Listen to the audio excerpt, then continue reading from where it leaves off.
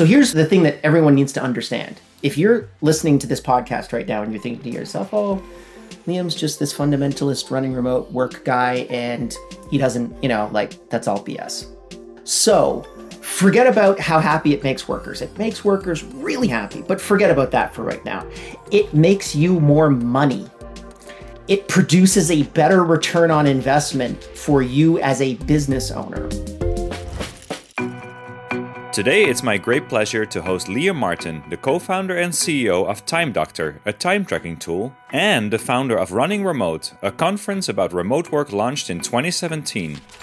As Liam told me, everything he does focuses on one single mission: empowering the world's transition towards remote work as quickly as possible, as he believes that this will make humanity happier. Today, we'll discuss focusing on outputs, managing asynchronously, and why remote companies are more profitable. So let's dive in.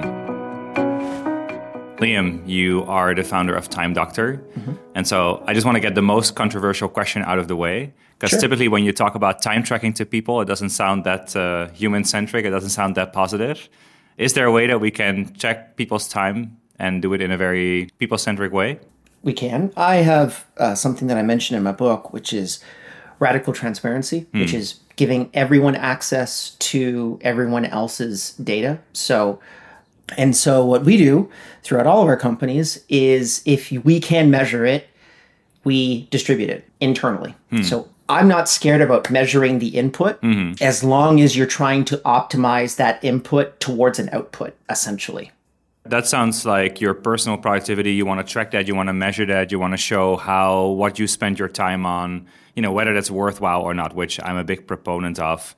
Do you think that that's how companies use tools like Time Doctor? Or is it more just to see who's working, who's not working? Because obviously that's kind of like the stigma that the category has. That is definitely, I would say, the majority of people right now that currently use Time Doctor are simply using it as a tool to be able to figure out, are you working or are you not working? However, there is a growing minority, and I would probably almost say at this point, we're close to the majority of our user base. We have hundreds of thousands of users across our network that are actually using it to be able to optimize for outputs and not necessarily inputs. We have variables like, can we cross-reference your Zendesk data or your Salesforce data to be able to figure out what activities you actually do throughout your workday that optimize towards your success, in which actions actually decelerate your success. I totally buy into that kind of idea of it's really about people's own productivity. And if you want to be more productive, and I always talk about meaningful productivity, right? Not productivity just to send emails or Slack messages, but actually get things done that are valuable and meaningful to you. If you want to get better at that, then obviously you need data, and that's the whole kind of quantifiable self movement, right? So from that side, it makes total sense. And on the other side, you have employers that are using it just to see, are people logging on? Are people doing work? Are they being distracted? And so it sounds like for you, the mission is more to actually get those two worlds together, where you kind of need to educate people on how to use this as a tool to do more of what's important for you and your role. And then also through that, get the employers on board to use it in a different way. Yeah. 76% of employees say they're more productive when they work from home. 67% of managers say they aren't. Oh, yeah, that's Microsoft research. Yeah. So it's this huge gap between... So who's right?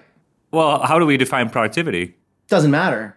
We're going back to the office. Go back to the office. You're not productive when you work from home. Why? I'm more productive when I work from home. I'm the boss. Go back to the office. That's it. Why don't we actually define this and create a way to measure it so that we can optimize for those outputs, and we can... this is the reason why everyone's going back to the office. It's the only reason. And I wish there were other reasons. No one really wants to talk about this, but the reality is that if there's eyes on the person in the office, then I know they're working. Yeah. This is the reason why everyone is going back to the office. Managing by walking around, managing by looking over the shoulder. Essentially, yeah, right. So if we could actually prove that workers were more productive when they work from home, and I have the data, there's a bunch of other studies that can back this up, not just my data sources. If we could prove that remote employees are more productive when they work from home, that's one of the biggest reasons to be able to stop this backward trend that we're currently seeing. And it is getting aggressive in terms of that push back to the office. So I've smelt that in the air. It's not just, and it's also showing up in a lot of the data sets and the surveys that we're seeing roll out. But essentially, I think that we're creating irrevocable damage at this point to be able to not talk about the pragmatics of remote work and where they need to be, and not just talking about serving employees' needs, but serving managers, leaderships, and corporations, and recognizing where they need to fit inside of this mix, because we're losing. Yeah, just totally. Straight up. Yeah.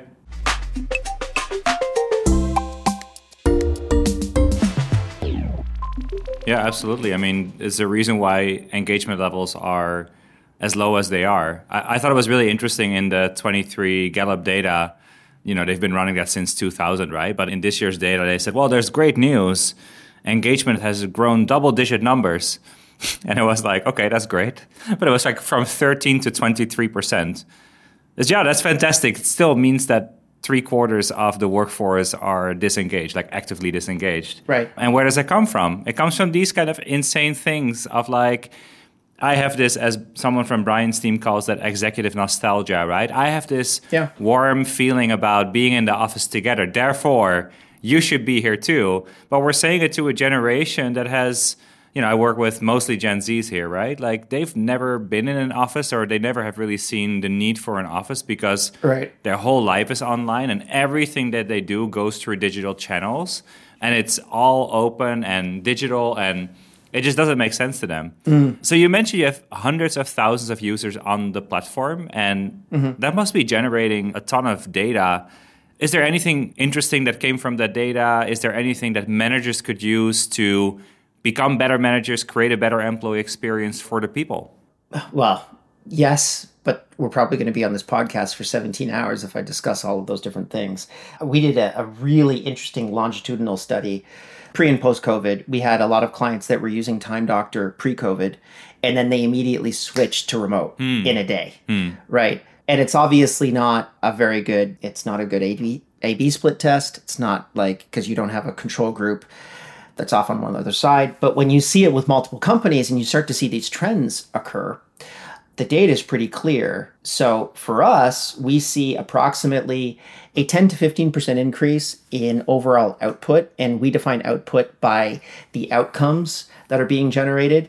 A Zendesk ticket is being completed, a sale is being completed, things that you can essentially widgetize across organizations that we have the outcome components to.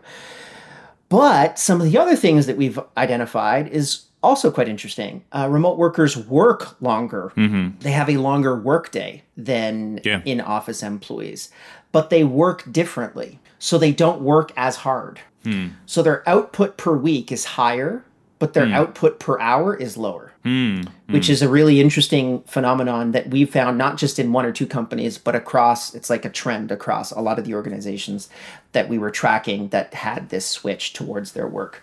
And what we identified was people were taking, instead of like a 30-minute lunch, they'd take an hour and a half lunch, and they'd probably sit down with their wife, at noon and go back up to the office, up to their office or to their bedroom at 1:30 instead of 12:30, or maybe in the afternoon, they might run off to Costco and do some shopping or something like that. But then later on, they would work late into the evening to be able to make that time up. So that work day expanded. And I actually don't know what the long-term implications would be towards work-life balance for this. This is still a pretty open question for me. But I know for me, that's the way that I've always worked. So for me, work and life kind of meld together. I have an office here that I work from. I have a laptop, but everything is connected here, and I sit here to work, and my work doesn't leave this room. So if I need to even like go on social media or something like that, I physically pick up the phone and I leave the room. It's very Pavlovian for me, but it's really good for overall productivity and output, is just creating a space that's just for work and then a space that isn't. And I think that probably a bunch of remote workers need to learn those lessons, to be completely honest with you. As we've seen this pullback into hybrid, which is right now the majority of the people that we see on our network are hybrid. And I'm the first one to say this because I was very much against hybrid, but it looks like the most pragmatic solution for the next evolution in distributed work. Oh. Which is, we won't get to full remote work. So you can't be location independent. You can't, live in Vietnam as an example and work for a company in New York. But what we're going to be able to start to have is basically your synchronous collaboration time is spent in an office, and then your work time is spent asynchronous at your home or your home office or wherever it might be. So I start to see that as a trend that starts to occur now because we can measure the different IPs between their work environment and then their non-work environments. And then how do managers deal with all that, right? Because the policy is typically set at a company level, so there's typically not that much input that managers can give on how the team will work. How do they navigate this? You just mentioned some really great habits. They would have to learn it themselves. Then they have to also do that kind of for their team. And at the same time, they have to do their own work. They have to manage upper management. It creates a lot of tension. Is there something you do with the managers in your organization that we could learn from? Well, in our organization, we've been doing it for almost 20 years, so it's a little bit of a different game. But essentially what I did is, with Running Remote, the conference, I was able to study all of these companies pre-pandemic. We were a community. It was crazy. 2019, the event, I think, was 700 people. And that was like the community of remote work. Yeah. It was just a bunch of tech nerds, essentially, that just really wanted to be able to build their companies remotely. And we believed that we could do it without necessarily having a central office. Now, everything has completely changed. But the one thing that they all had in common, which I made the thesis of my book, is something that I called asynchronous management. Asynchronous management. Yeah, it's the ability to manage people without directly synchronously interacting with them, face-to-face communication, one-on-one direct communication. So the concept of the platform being the manager, you mentioned that your team, they're Gen Z, they probably have project management systems, they have, marketing technologies, they have reporting tools. These are all the manager. The platform is essentially the manager for a large amount of the tasks that a manager classically did when they were in an office. None of those lessons were learned during COVID. Yeah. None of them. It was emergency remote work. So no one really understood, how do you manage people that work remotely? A lot of people thought, well, it's just the same as in an office. It's the same deal. It's not. It's very, very different. I was just in a call with Amir, who is the guy that runs Doist, which is a very famous asynchronous organization. Yep. And he has an employee that's worked in the company for 17 years. They have never spoken to this person. This person has never showed up on a video and has never done an audio call. They do not know if this person is an AI or not. But that's asynchronous management. Yeah. All I'm focused on is the outcome. What outcome can you generate for me? Are you passionate about where we're going? Are you happy as a worker? Are you producing good work? These are the only things that are important in order to be able to run a successful organization, whether they're in an office or not. That's it. And so the happy happenstance that occurred out of this whole mess is we have now been given the opportunity to be able to communicate what I believe is the next best management philosophy, which is asynchronous management, to as many people as possible, to be able to say there's a different way of doing it. And we talked before we jumped on the call here about SaaStr, which was a conference that I was at a few weeks ago. Jason Lemkin from SaaStr stated 82% of new tech companies in San Francisco are remote or hybrid. Pre-pandemic, that was 16%. That's a huge jump. So the new companies. So here's the thing that everyone needs to understand. If you're listening to this podcast right now and you're thinking to yourself, Liam's just this fundamentalist running remote work guy and he doesn't, that's all BS. The new companies are adopting this new methodology and management mindset very successfully because it's easy to be remote and distributed from day one. It's relatively difficult to be an on-premise organization that switches to remote. And that's kind of the issue that we've had right now. So forget about how happy it makes workers. It makes workers really happy, but forget about that for right now. It makes you more money. Yes. It produces a better return on investment for you as a business owner. And those companies, those little teeny tiny companies that have popped up in the last couple of years are going to become big boy companies in the next 10 years, and they're going to drink up your milkshake. And you need to be ready to adapt to that model and understand how to manage that, because their big strategic advantage is I'm going to run a business for 30 cents cheaper on the dollar than you, because my number one cost, which is labor, headcount, is going to be significantly cheaper simply because I'm running a remote distributed model and you're not. Yeah, that makes total sense. And that should be a total wake-up call for owners, for sure.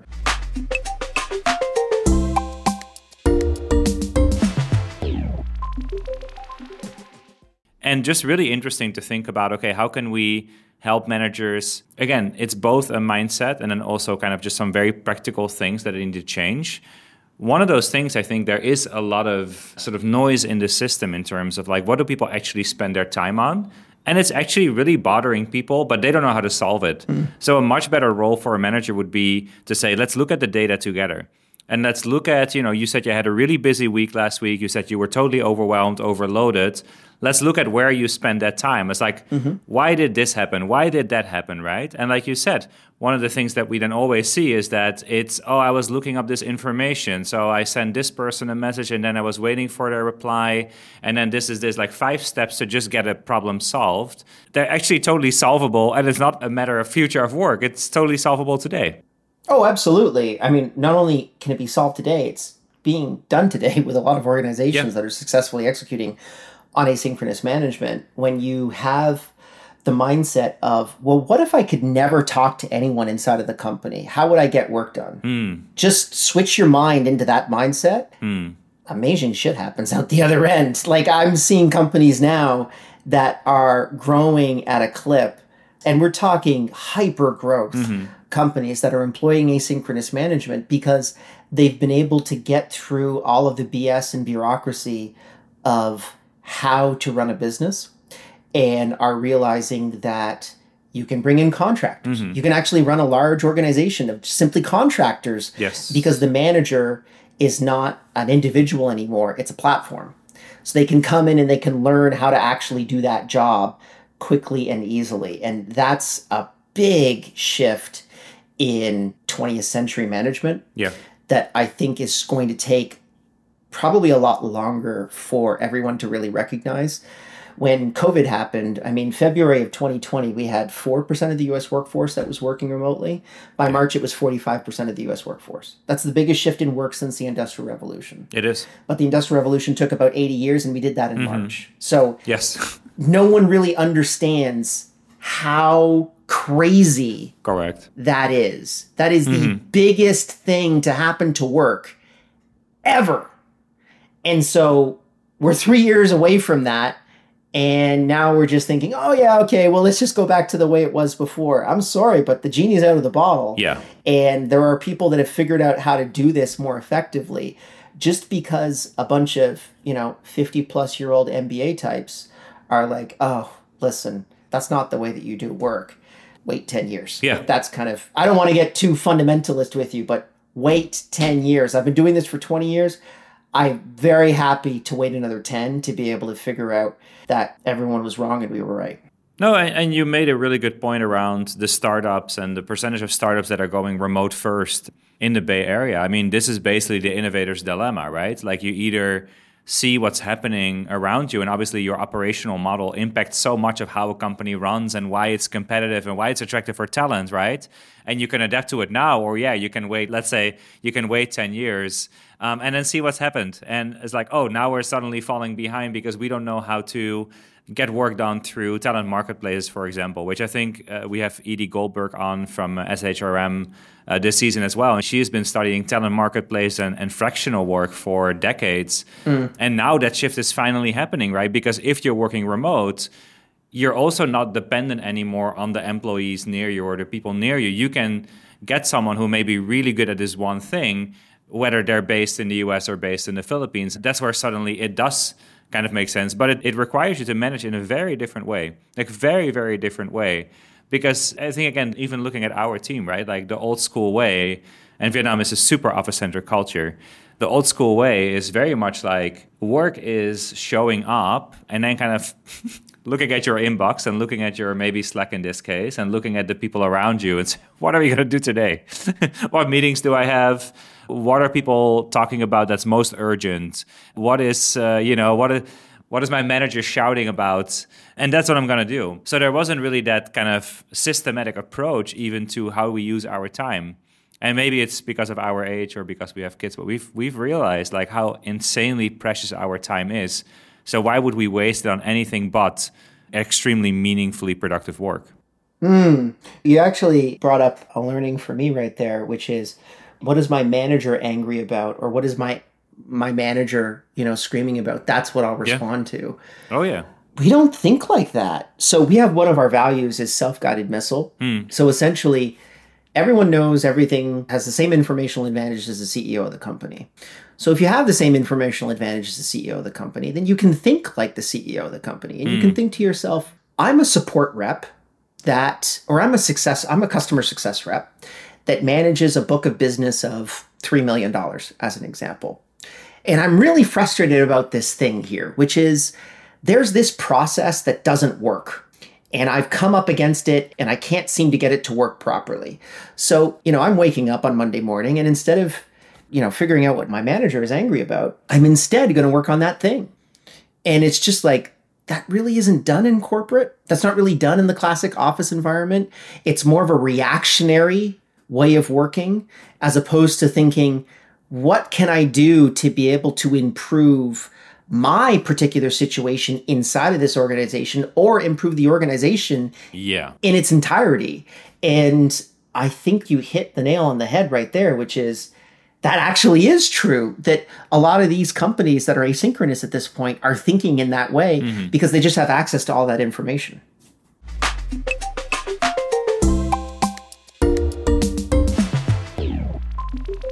So it makes people a lot more proactive, right? So going back to the theme of agency at work, autonomy at work, you cannot really have that if you're dependent on other people to tell you what to do, because there is that information asymmetry. Like, I don't know what you know.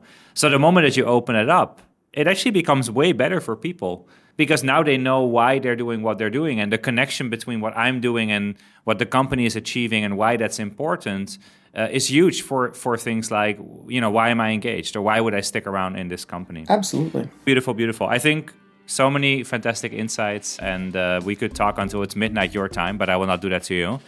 Would love to close with the same question that I ask everyone and that I've stolen from Tim Ferriss, which is, if you could put one wish for humanity on a billboard, what would it be? Besides go remote. I mean, do we want one that's remote work related, or do we want one that's a little bit more existential? It should be Liam related. That maybe, I was just writing on LinkedIn this morning about David Ogilvy, the founder of the agency I worked for, and he always said that you get your best work done when you've had 2 glasses of wine. Not less, not more. So maybe you're in the perfect position. I would put up a billboard that would say, be comfortable being uncomfortable. So I've recognized that the more that I can be comfortable with uncomfortable situations, uncomfortable conversations, uncomfortable interactions, the more successful I've been in life. And if I optimize for discomfort in my life, I counterintuitively become a lot more successful. Beautiful. Okay, on that note, we'll end the conversation here. Highly recommend people to check out the book, Running Remote, and follow you online. You are on LinkedIn. And obviously check out Time Doctor. And hope to have you again on soon because you've had a lot of really great insights here. Thanks for being on. Dude, appreciate it. Thanks a lot.